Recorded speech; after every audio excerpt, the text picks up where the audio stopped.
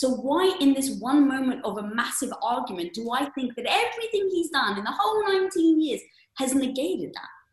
So I just remind myself, okay, he loves me. So it brings my emotions down so I can think clearly about what we're actually arguing about instead of taking it so personally against me. Even though I now have all this money, it has affected how I feel about myself exactly zero. But what I had to do to change myself in order to become capable of generating the wealth, that made me feel good about myself.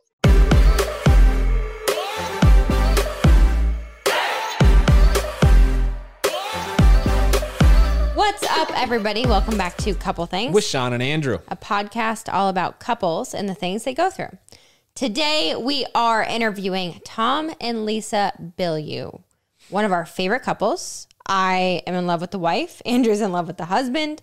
I mean, we're in love with them literally as a couple. If you guys are dating, single, looking for a significant other, if you're married, newlywed, engaged, or married 74 years, and truly looking for a mentor, these are your people. Tom and Lisa are impressive and admirable on so many different accounts. In their career, they've been amazingly successful, but also in their marriage. And so Tom and Lisa actually are co-founders of Quest Nutrition, which you can find on shelves pretty much at any store you go to. Sold for over $1 billion.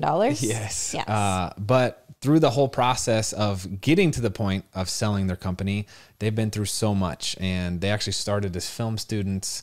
And they talk about the career changes they've been through, technology companies. Lisa actually spent 8 years being a traditional housewife, just supporting Tom in his career, realized that she hated it.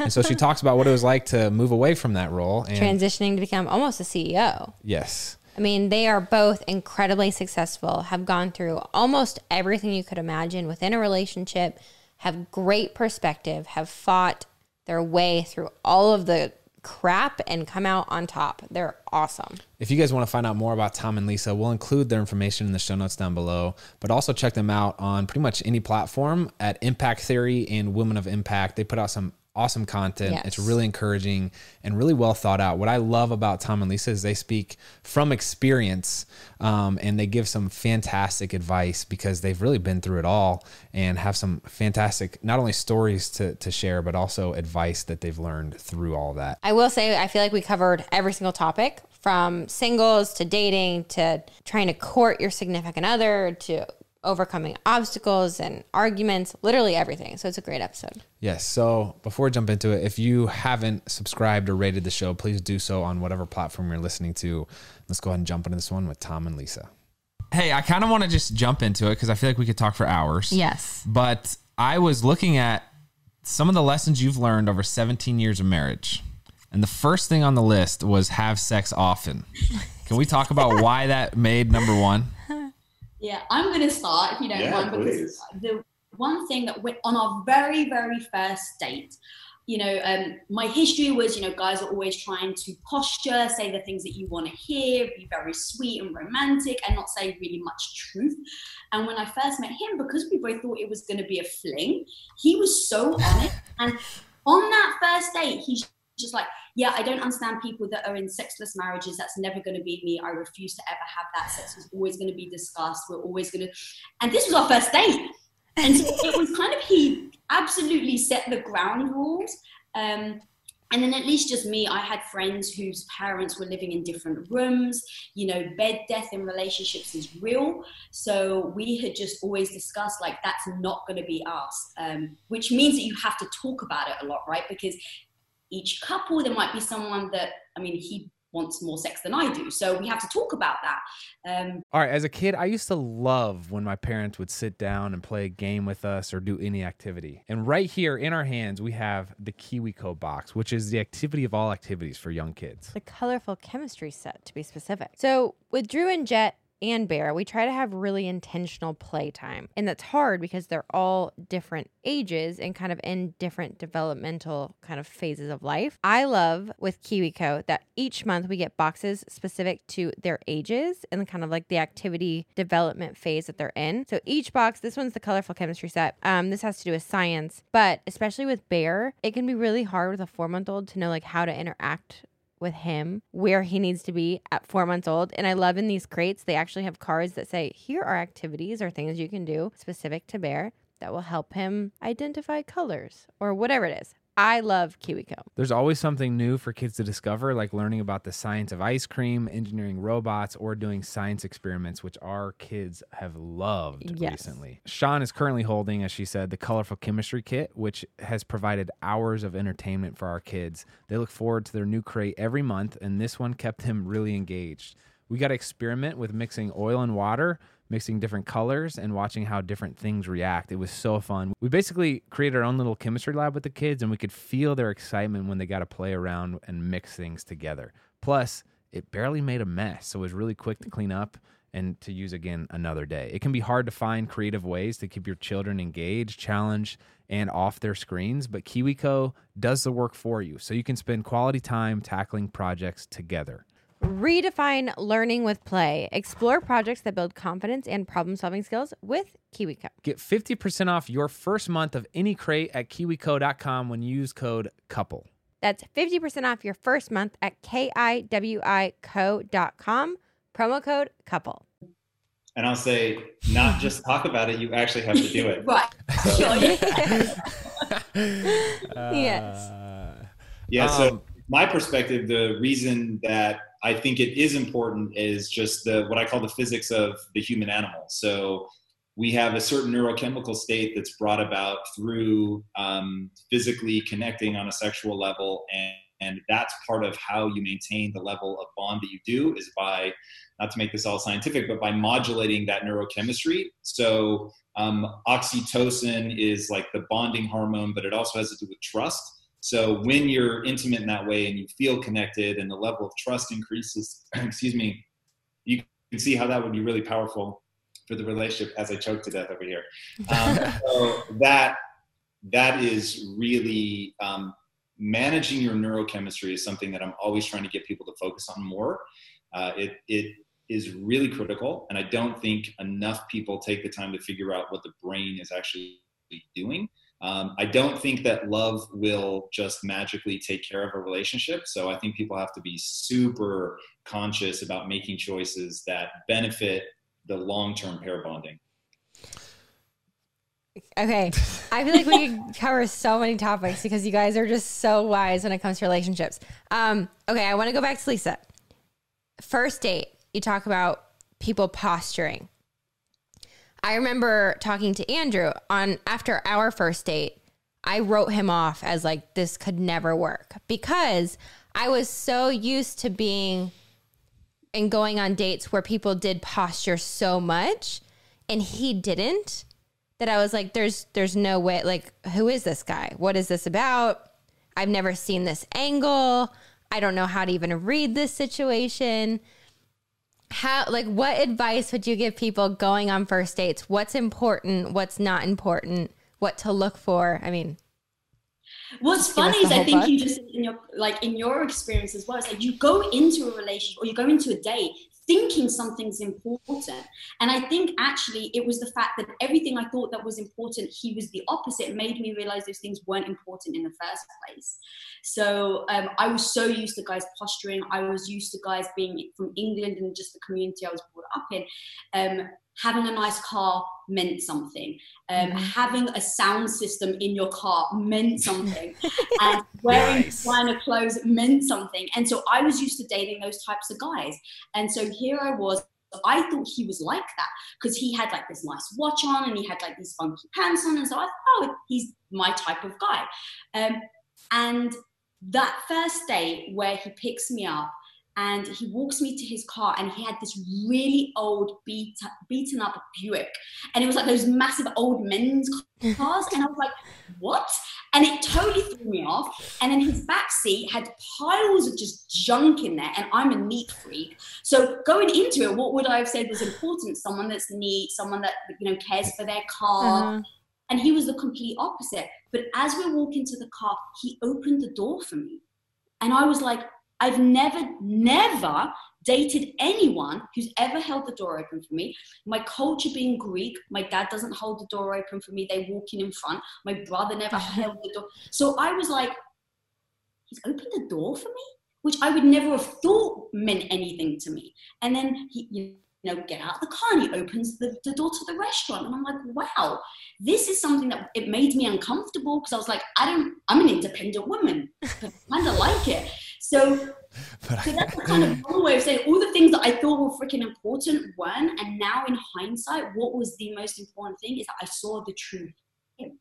Now, of course, he was still showing, doing nice things specifically because it was our first date, but he never lied. We had very open conversations, conversations that normally make people uncomfortable. He was just very open and free to talk about. And that was so refreshing to me. So, I actually have thrown out all the things I thought were important. Tom, it's my understanding that you had, I think, gotten advice from maybe a mentor or friend who said, in order to win a girl over, just don't be an a-hole. Can you talk about that? It was the exact opposite. So it was like the classic advice. So I did not have game. I was very bad with women basically my entire life. And I was finally getting to the point where I was really frustrated by that reality, but I was willing to accept that it was something I was doing wrong. So I worked with this guy who was just getting laid left, right, and center. And so I said, like, dude, other than he was an attractive dude, but I was like, what's the trick? And he said, oh, man, you have to be an asshole. And I was like, that can't really be the advice. Like, you hear that so often. It's such a freakish cliche. And I was like, I refuse to believe that. But I was like, there's a reason, much like wives' tales stick around for a reason. There is a reason that people tell you that. And so I tried to sort of back into what was it about this guy that I could see that even I thought was interesting. And he was so confident.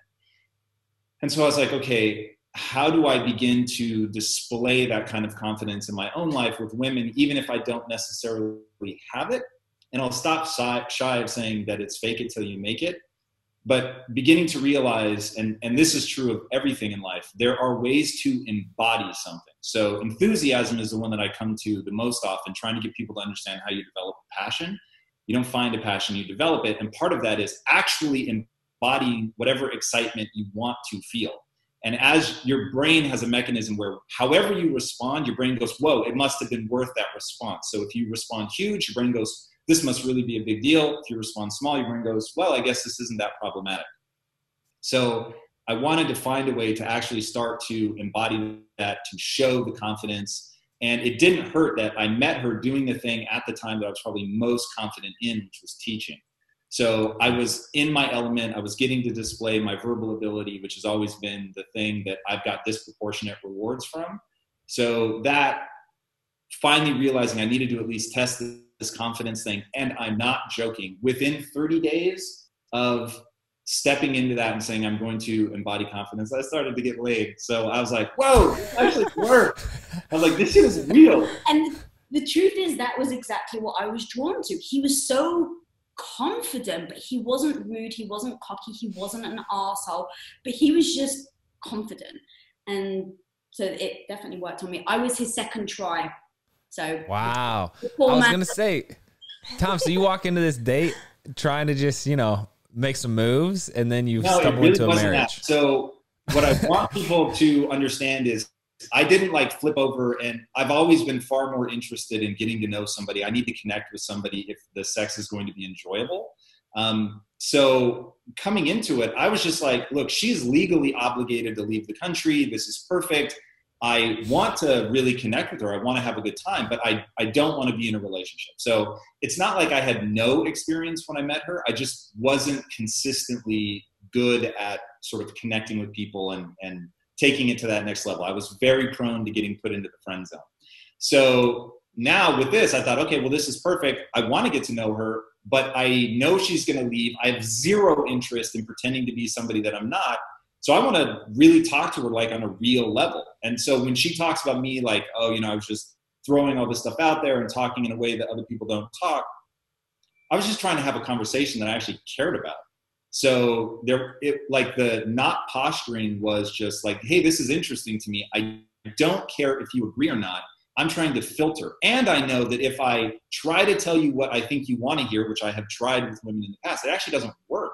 So now just owning what I actually think saying what I actually think and knowing that that will turn off a certain number of people, but it will attract the right kind of person, because now I'm not going to have to pretend later down the road.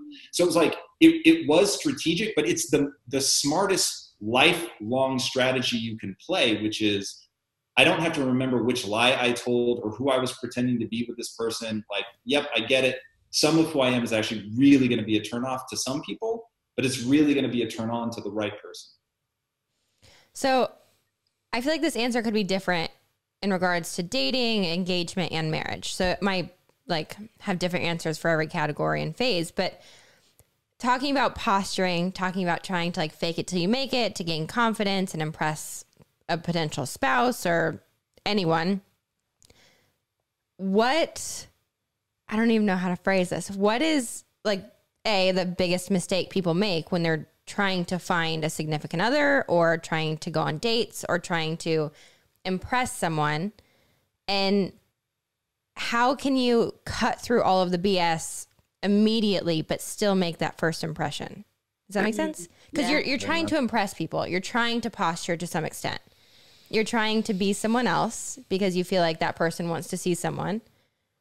How can you create something impressive for someone and not change who you are later on down the road? Does that make sense? Yeah, I know exactly what you're saying. I think it's looking at yourself. So first of all, I'm not going to conform to the person I'm about to go on a date with, right? Because you find yourself, like if someone likes something, it's like, oh, I don't really like it, but yeah, sure, oh, that's great. It's like I'm telling yourself, I'm not going to conform to that person. I'm going to show up and be who I really am, but show up and be the best of who you really are, right? So it's, I'm not going to show him all my bad moods on the first date. That's just a bad strategy. Mm-hmm. I'm not going to show him if I'm, irritable. It's just a bad strategy. Now, down the line, obviously I'm human, so he knows eventually, most people have bad moods and have irritability, but I don't necessarily need to show that on the first date. So what I would do is show up as my best self, but not as a false self, if that makes sense. That would be at least on my first date. And then down the line with me and him on engagement and marriage, we really did sit down and discuss, what type of wife do you want me to be? And what type of wife do I want to be? That was way late. I'm gonna be honest. That was not like in the first couple weeks. That was not. No, so that was when we got engaged and when we got married, and that changed over time. I mean, I was a stay-at-home wife for 8 years before we became business partners. So things are always going to change. I think if you're trying to grow, but it's always about communicating and understanding and thinking about what you want as well as what I want. I'll take a slightly different approach. Answer.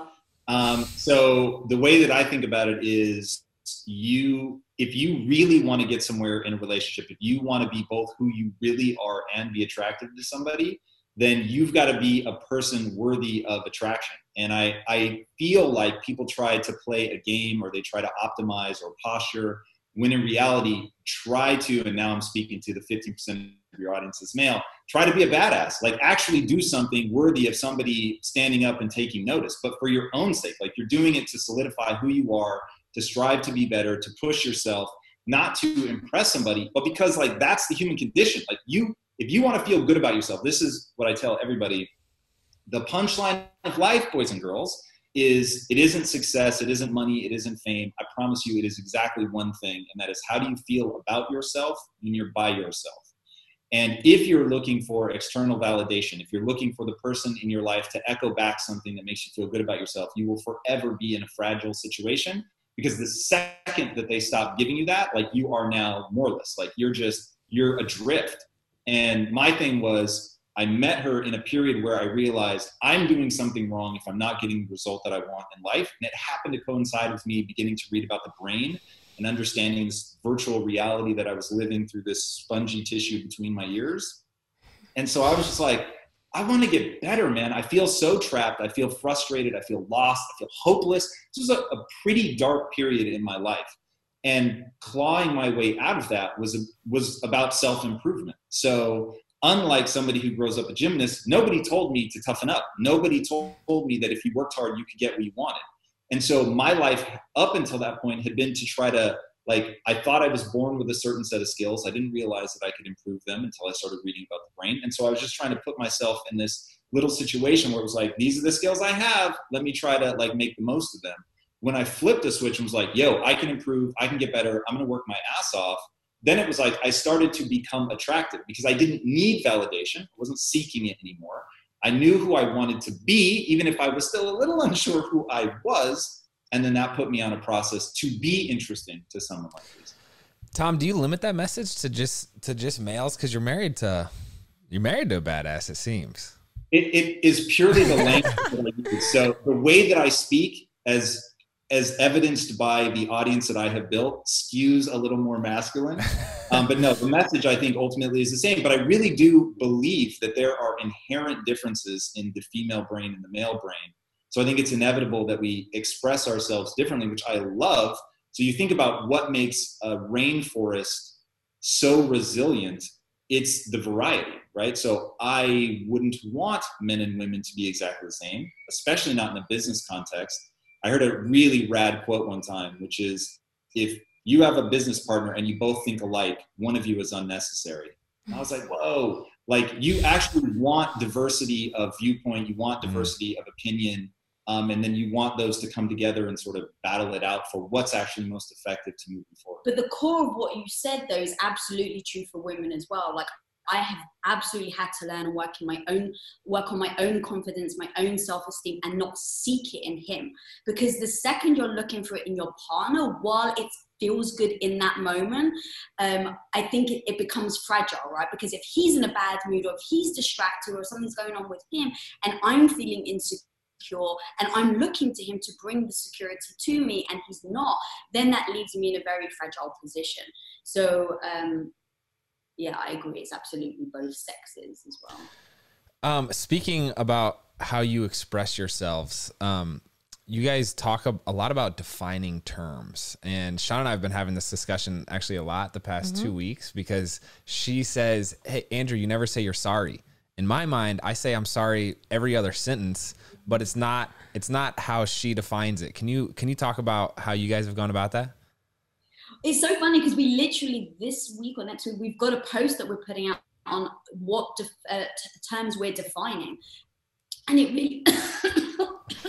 Are you guys okay? What are you drinking over there? I don't have COVID. So really it is like, you've been brought up in one way and one word means something to you. You've been brought up in a different way, and I'll pick up. So yeah, basically we learned early on that if you think you're saying the same thing but you're not, then you're going to have a total communication breakdown.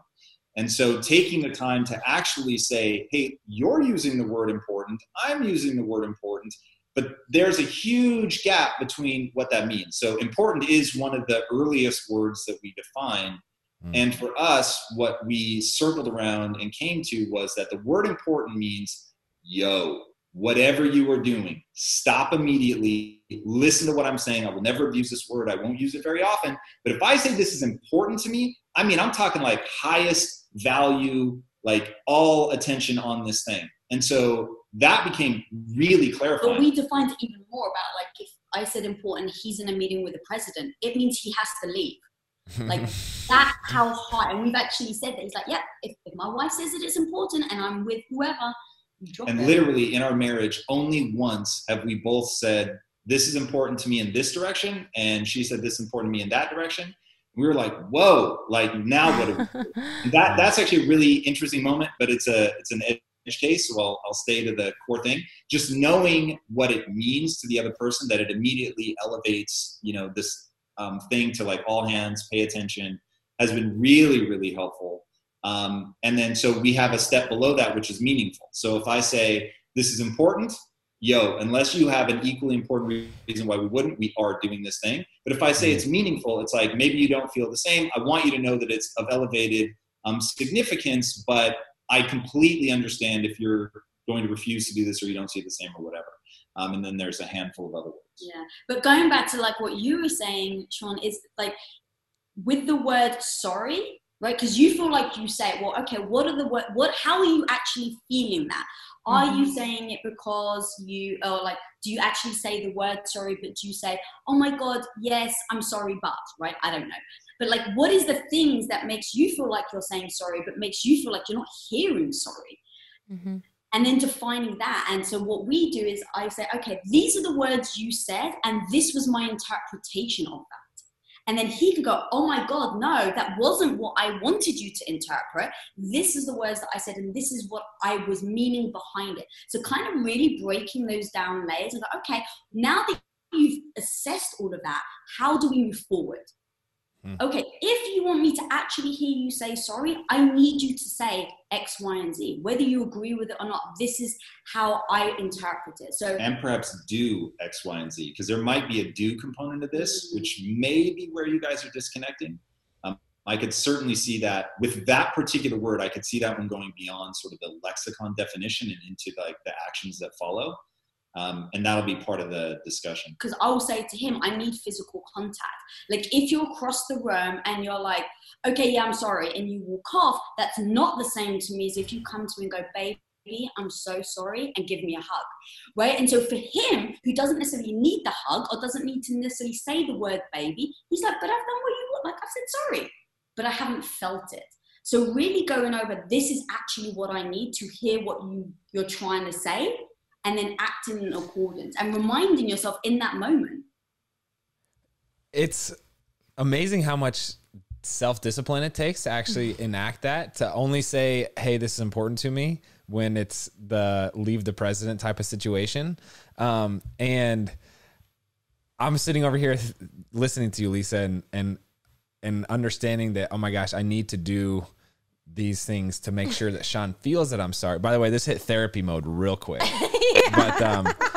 But people say that marriage is a lot of hard work, and it's like, really, it is, but it's a lot of small hard work things. You know what I'm saying? Like, oh, I can only say important if it's this situation, or for me to have Sean understand that I'm sorry, I need to go across the room and give her a hug. It's like, it's hard work in the sense that that's humbling, and there's a lot of pride that has to get pushed to the side there. But those are really wise words. Okay. I have two topics I want to talk about. This is kind of a trend we've been seeing in a lot of like the couple conversations and interviews that we've done. And I feel like everybody seems to be really split 50-50 on their opinions. So one is baggage. We have friends who have very passionate views on baggage. And I define baggage as we've seen people who go into relationships and they're like, whatever you've done in the past, whoever you've been with, whoever you were is not who you are now. So I don't need to know, and let's just start here and move forward. Whereas I feel like the other half is like, let's talk about it. How were you brought up? How did you deal with these situations? Because however you dealt with them then is how it's going to affect us now. I'm curious your guys' stance on that and kind of where you lie with it, I guess. 1 in 5 Americans have, quote, learn a new language on their bucket list. If that's you, make 2024 the year you finally check it off your list with Babbel. Babbel's quick 10-minute lessons are designed by over 200 language experts to help you start speaking a new language in as little as 3 weeks. Babbel's quick 10-minute lessons are designed by over 150 language experts to help you start speaking a new language in as little as 3 weeks. Plus, Babbel's tips and tools are approachable, accessible, rooted in real-life situations, and delivered with conversation-based teaching, so you're ready to practice what you've learned in the real world. Andrew and I have been learning Spanish on Babbel, and it's been so fun. We've wanted to learn a new language for so long, and have finally started. We've learned how to order food, ask for directions, speak to merchants, all without having to consult language apps, which is so cool. It's crazy how fast your brain picks up a new language when it's presented in a relatable way. Plus, Babbel's speech recognition technology helps you to improve your pronunciation and accent. Babbel has over 10 million subscriptions sold. Plus, all of Babbel's 14 language courses are backed by their 20-day money-back guarantee. Here's a special limited-time deal for our listeners. Right now, get 60% off your Babbel subscription, but only for our listeners at Babbel.com/EastFam. Again, get 60% off at babbel.com/EastFam, spelled BABBEL.com/EastFam. Rules and restrictions may apply. I feel like you got a very strong opinion here for you. So again, just the physics of being human, right? So if you want to have a meaningful relationship with somebody, you want to open up and explore. But going back to what you were saying a minute ago, it's the real work with saying something is important is not abusing the word, right? So it's so tempting to know I can get what I want by saying this is important, and resisting that urge is critical. So if you guys are going to have a relationship where you're completely opening up to each other, and you ever are doing that to like dig into somebody, to get to something, to shame them, to make them feel bad, it's like that person will shut down and learn instantly, oh, I can't be honest with this person because I know where it's going. And I will say in the beginning of our relationship, there was so much insecurity, and realizing that insecurity is like, if you have a strong emotional reaction to something, I can pretty much guarantee somebody has put a finger on something that you're insecure about. And things that she would tell me in the beginning of our relationship, I can't recapture why that would have ever bothered me, but it did when we first got together. And so things now that just seem utterly stupid, that I would never have even a moment sort of hiccup over back then were really problematic, and we really had to talk and process through. Now I'm glad that we did it, and we had that value system, which we didn't have the exact words for back then, but I can give people the words for now. Don't ever weaponize something against your partner. Don't weaponize their past. Don't weaponize their failures. And really, really, really don't weaponize their insecurities. Like when you're in a relationship and you fucking open yourself up and you tell something that you've never told anybody and you don't know how they're going to react, it's like there will come a point in the future, I promise you, where that deep insecurity that they gave you, you're in an argument and you think they're wrong and you could shut them down. You have that thing. They gave you that weapon that you could literally make them stop talking. Right in that moment, you could make them weep and apologize to you, and you could win.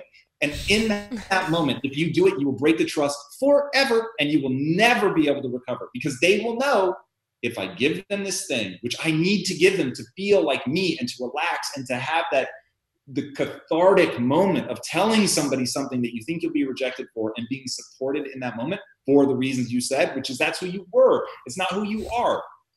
But man, there's something cathartic about being a human where if you can express that to that person and tell them, suddenly it loses its power because you don't have to hide it.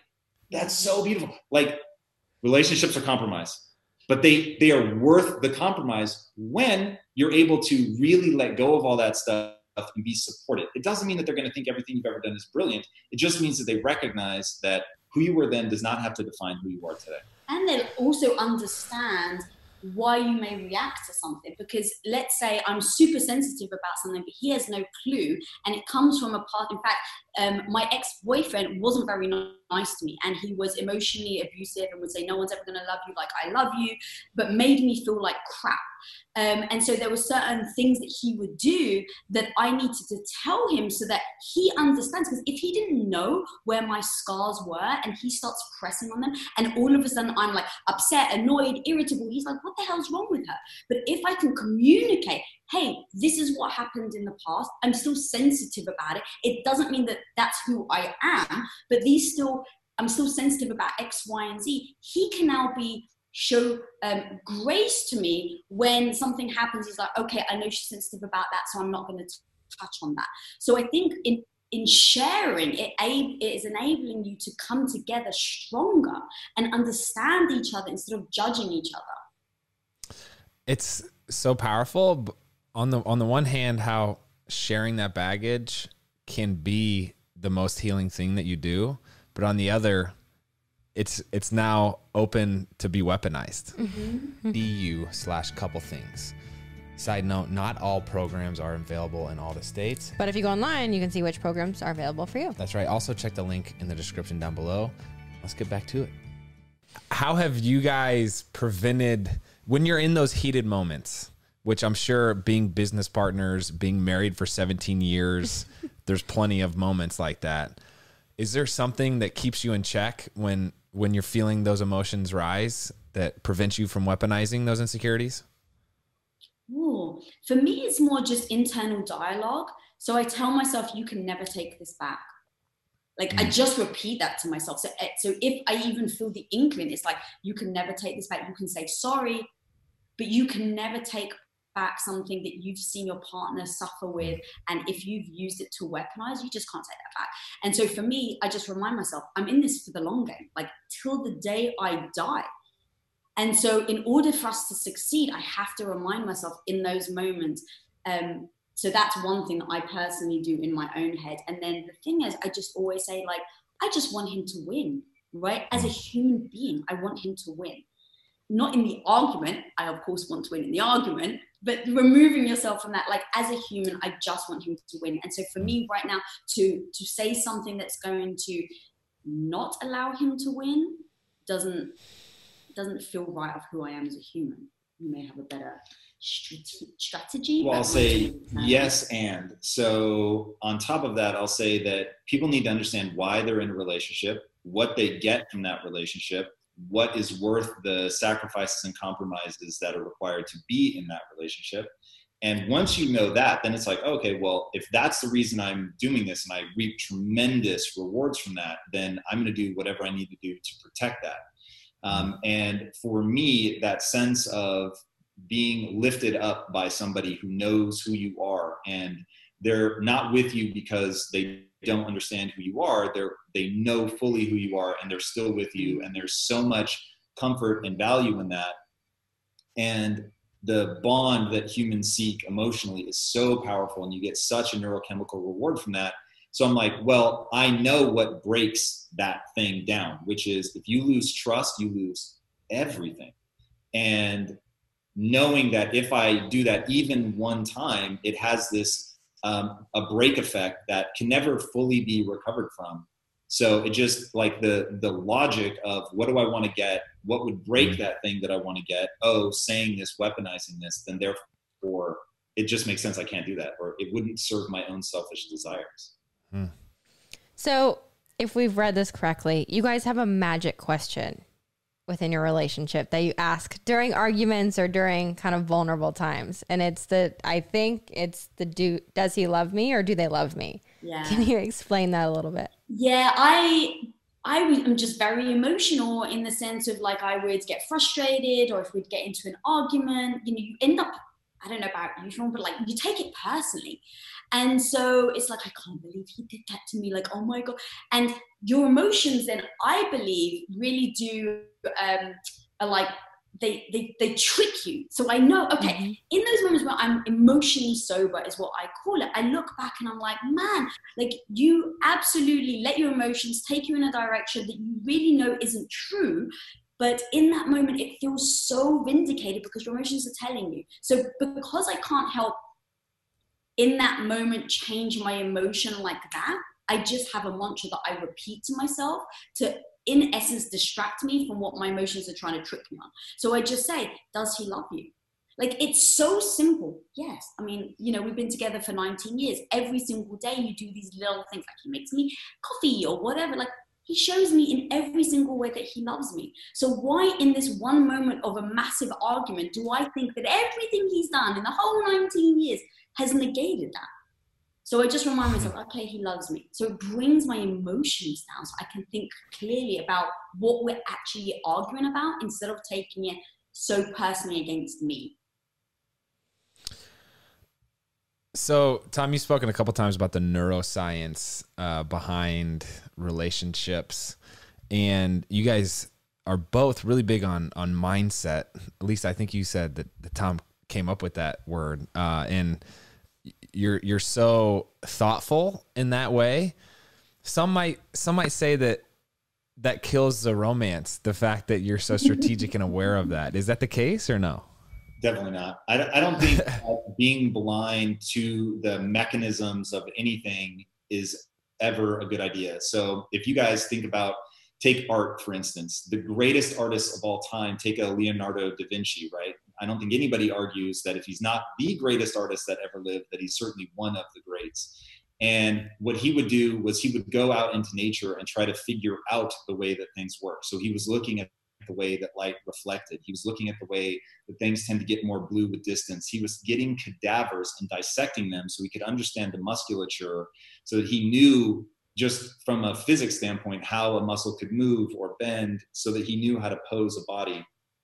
And that kind of stuff made his art that much more powerful. And so if your art is living a good life, if your art is being connected with somebody and making love last over a lifetime, then understanding the way the brain works, because look, we all live life through the brain. And once you realize that the brain truly, I don't think we live in a simulation, but I think that the brain comes so close to being a simulation of what is real that you might as well think of yourself as living in a simulation. There's an area of the brain called the deep limbic system.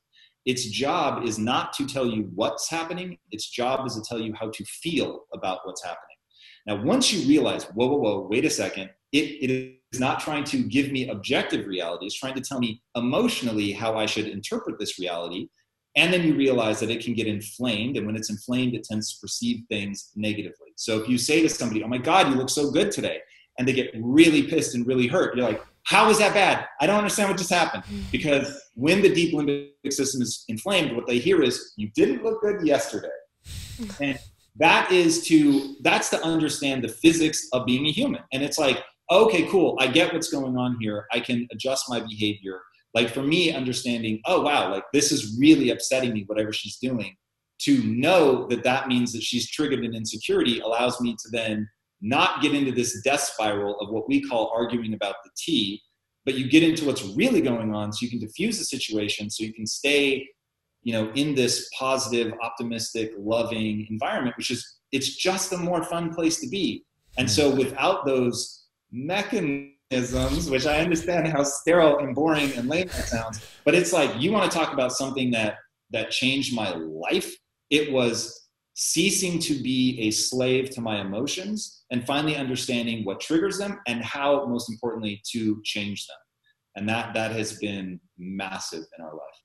Yeah. And then talking about openly what you each need is going to be so important because, just seeing how couples, I just heard it too much growing up where it's like, yeah, I don't know, I blinked and now I don't know who he is. It's like, it's because you're not connecting. Okay, well, why aren't you connecting? You have to actually look at the realities of why you're not connecting. Is it because you're on emotional different paths right now? Well, you have to discuss that. Otherwise, what's going to happen? In 1, 2, 3 years, you're going to wake up and be like, I have no connection with you. So it's so important that we go to what is our goal? To be together for the rest of our lives. Great. How do we get there?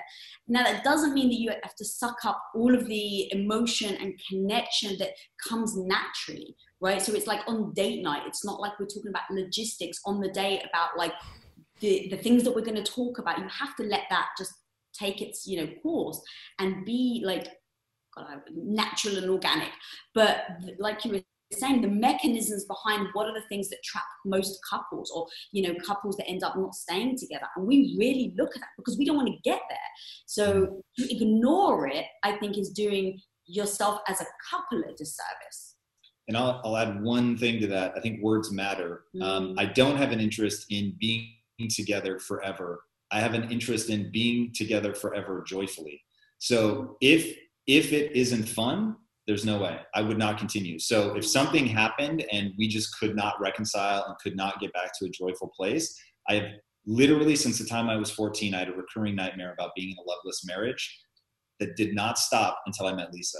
So there was this, I had witnessed so many people stay together for the sake of kids or whatever, that as a 14-year-old, I was like in this weird loop of like what that would feel like. And I have literally zero interest, but I know that it won't happen by accident. And I know that it is avoidable if you have a real foundation. And so going back to what she said about, does he or she love me? You keep coming back to that as your anchor. And it's like, from there you can build. Once the answer to that question is no, you have other problems. Okay. I hope you guys have longer than an hour to talk. Yeah. But Do you have the rest of the day? Okay. Jumping topics again. Lisa, I think this is really important because one of my biggest pet peeves with relationships and just society is I feel like everybody tries to put relationships into a box. They say you have to do this and that, and if you do it, you'll be happy and things are right. I read somewhere that you said the worst piece of advice you were ever given was that if you didn't have kids, you wouldn't be fulfilled within your relationship. I think this hits home with a lot of people. We have a lot of friends who are like, kids just aren't for us. Can you walk us through your worst advice and how that resonated and then how you moved past it? Yeah, growing up as Greek Orthodox, it was just assumed. Like, no one asked me. No, I didn't even ask myself, and that was the problem. I just grew up being told, you're going to have kids, you're going to get married. When I went to study filmmaking, I was arguing with my dad because he didn't want me to study film. And then eventually he's like, well, it doesn't matter. In a way, you're going to, get married and have kids. And he didn't mean it to be mean. It's just that's his perspective of the world. So growing up, I didn't question it. I meet him, I'm like, yep, I want to get married, I want to have kids, this is like the life that I want. He was on board with having kids, but he was like, I want to go out and really explore. So to cut a long story short, he then went chasing money at the time because we thought money was going to make you happy, how wrong we were. But so he went out chasing money. So I was like, I'll stay home, I'll support you. And I did that, and I didn't expect to do it for 8 years. We had a master plan, but that took longer than expected. And so I realized for those 8 years, I was alone a lot. And so I was like, I just want to have kids because I thought it was going to fuel something in me that I wasn't feeling in that time. So I was just like, I want to have kids. When are we going to have kids? And he was just like, I just want to get to a point financially. I want to be able to support you. And then we started Quest. And at the time, he turned around to me and he was like, okay, if we start this company, we're going to lose it, and it doesn't succeed, we're going to lose our house. And so he's like, do you mind just helping out a bit here and there, shipping some protein bars from our living room floor, like rolling pins and knives? And so I was like, of course. I had seen myself as a stay-at-home wife.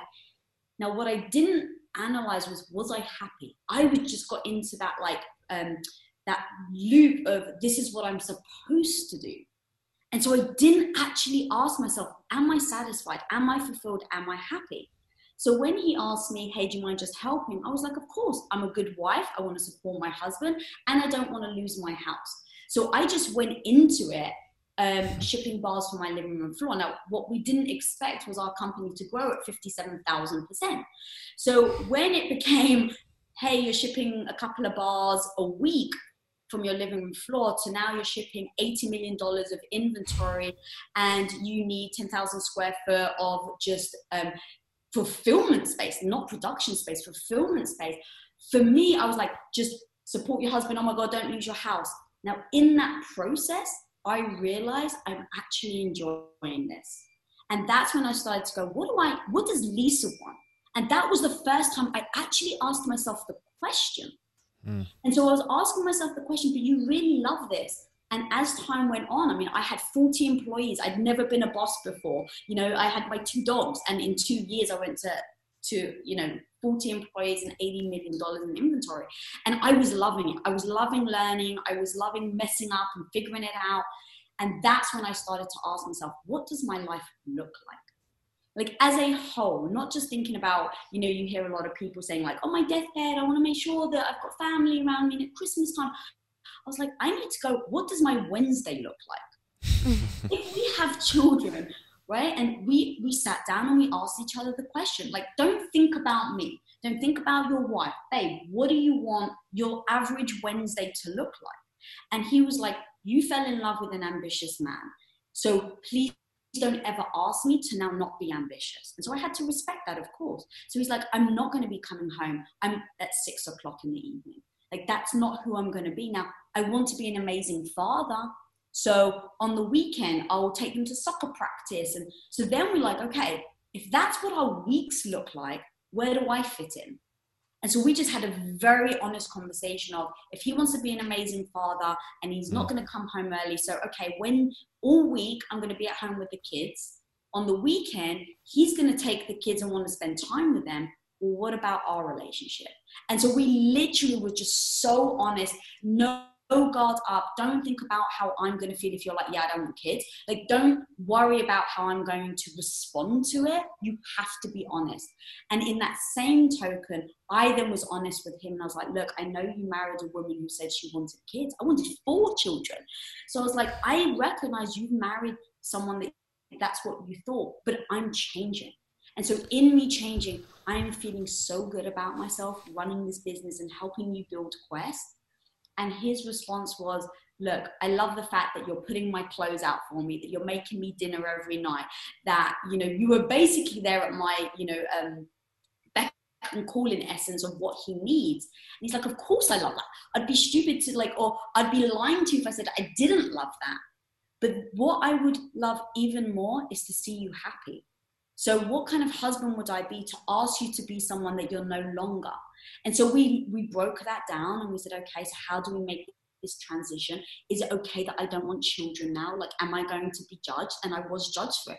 And people called me selfish. And I just had to remove the emotion and go, okay, someone's calling you selfish right now. Why do you think that they're doing that? And then being true to myself as well. It's like, well, is that a good enough reason to have kids when you really, you know, for somebody else? So we kind of break things down. I know that was a very long-winded answer, but that was really exactly how we processed it. And we came to the conclusion of, yeah, I like working in business. I don't want to give up my career. And he, you know, said the same, and we put each other first. And so we just kind of broke things down to come to that conclusion. And then I had to be okay with the judgment that may come to it, because I'm not going to live my life for somebody else. I was going to ask you, Tom, about your nightmare of a joyless love life. Because you mentioned if you ever found yourself in that situation, like you just couldn't bear it. And I was going to ask, is there a certain time period of joylessness that you would put up with, before, like, I don't think you weren't talking about being in a marriage and then being joyless and divorcing, but it seems like you've prevented that by just, it's not so much about falling into that situation as it is about living this life whose main principle is like honesty and transparency. And you brought that into your marriage. And I think that's fantastic. I come from more of a traditional background. It sounds like you do as well, Lisa, and the stereotypes of like, oh, this is what my marriage is going to look like. I don't think we've put much thought into like overcoming those as much as just like you two have done. This partnership is about me making her happy, me helping her realize her dreams, and vice versa. And so it's not like, oh, well, you need to do the laundry because that's purely selfish on me. It's no, you're busy doing something else, so I can do the laundry. Well, I think, like you were saying, I think a lot of people handcuff themselves in relationships, and their relationships fall stagnant because they follow the guidelines of what they think they should do instead of doing what's best for their relationship. I know that we have a lot of friends who are like, oh, well, if we did this or we moved to this city or we didn't have children, my parents would never forgive us. Well, then you're living your parents' relationship and not your own. And I feel like no relationship can succeed if you aren't transparent and honest and live the life that you guys want and that you guys dream and not someone else's. So I think you said it beautifully. I mean, we have a lot of those conversations just because our parents were raised so different. And we've even said, I almost feel like we would be doing them a disservice if we don't like evolve our relationship to become something different than theirs. Otherwise, we're not growing and we're not becoming something new. Yeah. But yeah, we get that a lot. And the parents, especially for me being Greek Orthodox, I had to keep telling my mom because she was just asking me every time I would call her. And then I like, oh, when are you trying? When are you trying? And I started to realize it was actually making me not want to call her. And so I had to be honest. I said, Mom, I love you so much. And I understand that you're looking for me to feel something by having a child. But in the fact that you keep asking me, it's making me not want to call you. And that's going to be dangerous because I can love you and you're my mom. And so if you need to mourn, and I actually said this to her, if you need to mourn the idea that you're going to be a grandmother through me, by all means, let me know how I can support you through that process. But at some point, we need to get to the other side and you need to accept that this is the lifestyle we have chosen. There is no reflection on how much I love you and how much I want you to be happy, but I have to do what is right for me, for my happiness in the long run. And like kind of having those discussions and giving someone the space to feel badly or feel sorry for themselves because they had an idea in their head about being the grandmother or, you know. And so it's like, look, I want to respect however you're going to perceive this, but we have to talk about it and get to the other end. Otherwise, it's going to be a freaking nightmare. And for years and years and years, that's all she's going to keep saying. And I felt like I was breaking her heart every time I would say it. So she would say, oh, you guys try? And I was like, no, Mom, we've decided to not have kids. Every time I would say it, it hurt me as well. So, yeah, I totally understand the judgment or the wanting to do things for other people. But I think that in the long run, it just becomes such a dangerous game. I don't. I literally don't get it. The only thing that matters is how you feel about yourself when you're by yourself, man. Can't live some life. Yeah, that is one gift I will say that I cultivated that shit real early. So know what you want. I love it. I think a lot of people lack clarity on what they want for themselves, but yeah, living somebody else's life makes zero sense. You went from a first date in a beat up Buick to however many years later, 20 or so, maybe just over, selling $1 billion company together. How has money, how has material things changed your guys' relationship? You want to answer? Zero, literally zero. So the cool thing is we did it together. I won't lie. That's been absolutely amazing. And let's see how many people in your audience I can really piss off right now. But here's something I find absolutely fascinating. Women are very good at working through other people. So when I think about who I would be without my wife, I am not, I have the chills right now. I would not be the person I am. When we got together, one of the first things I said to her, which she mentioned earlier, was, you can ask anything of me, literally. Let me know. How can I make you happy?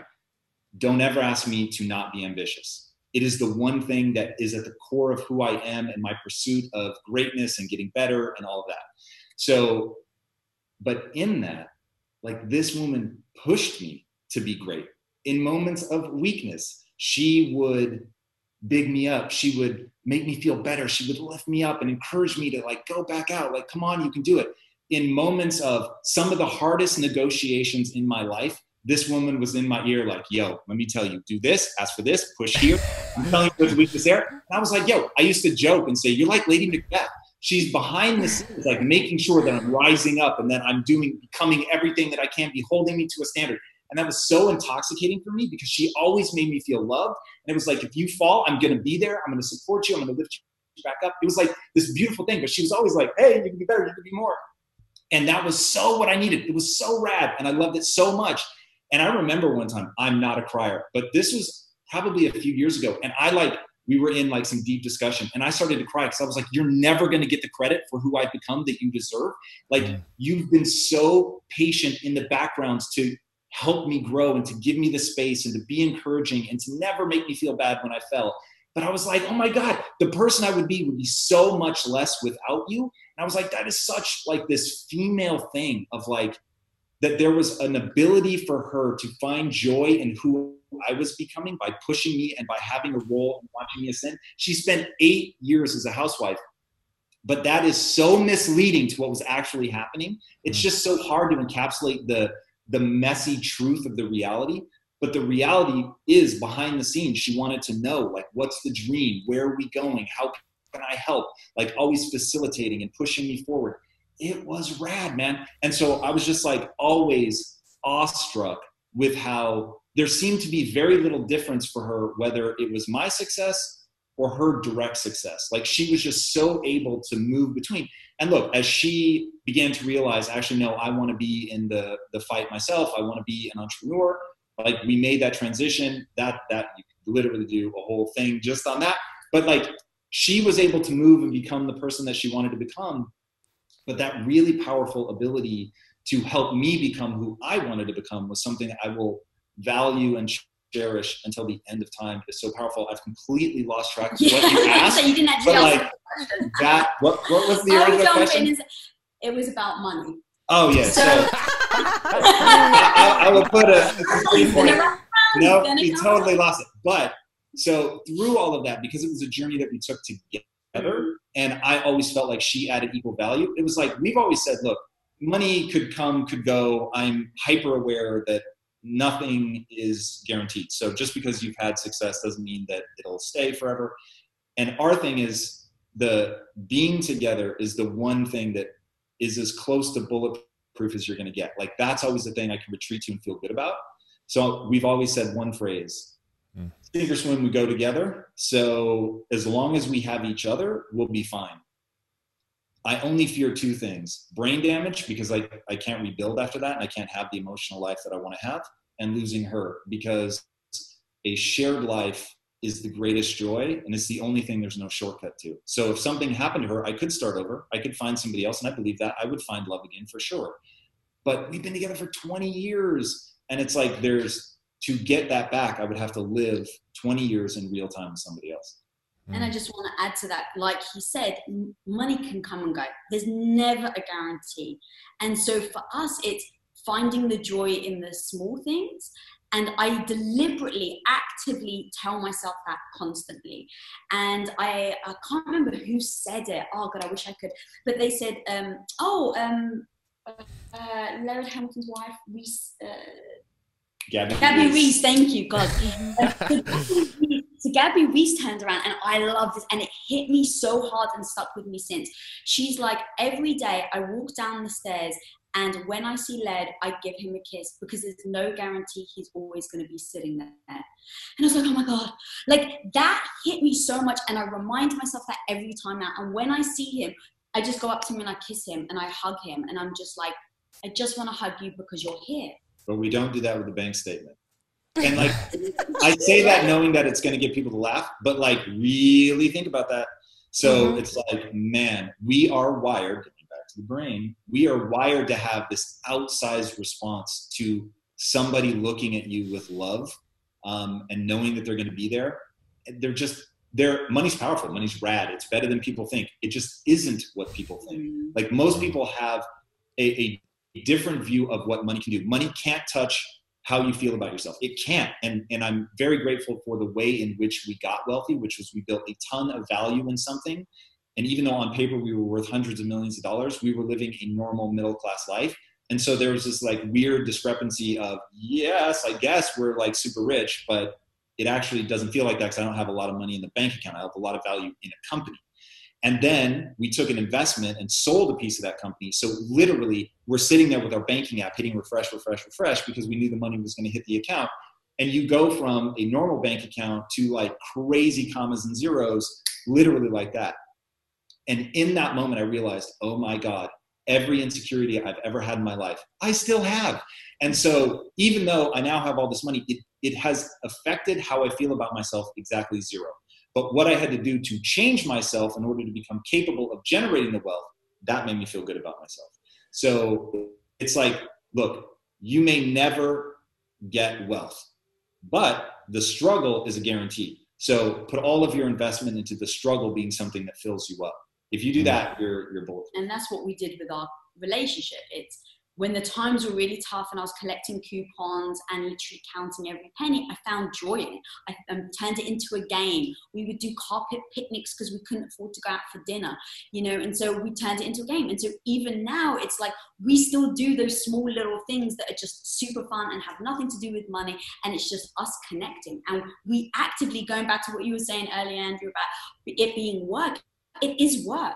And so even with this, it has been very deliberate that I do not put money or value money over my relationship with my husband. And I make sure that we do that. So it's his birthday, we couldn't go out, right? Because of the quarantine. It was like last month. And so it's like, okay, normally we would do a big trip, right? Which is a lot of money. And so I was just like, this is amazing. Now I can think about showing him ways that I love him without money. And so how do I do that? And it becomes like this thing where we connect. And yeah, it's just so... Listen, we usually, our closing question is usually, what do you love most about your significant other? But I feel like this whole past hour has been you guys talking about, in a really deep way, probably the deepest that we've heard, how much you appreciate and how much you depend on, and how much you love your spouse. And I am so impressed with you two. You can speak on so many different things, entrepreneurship, you could speak on health, you could speak on film, you could speak on tech. There's so many things that you guys are experts on, but it seems like you make your biggest priority kind of the marriage. And I love that. And it shows through, and it's it's amazing. It's inspiring, and I am thankful for that. So appreciate you guys taking the time, and thanks for giving me a new perspective on my wife. You guys are amazing. I could literally talk to you guys for a week straight. So we're moving in with you guys, okay? If you're aware. And I love seeing your guys' content and how you guys are together. It's so awesome. So I love that you're doing this show, and thanks so much for having us on. Yeah, thank you guys. Thank you.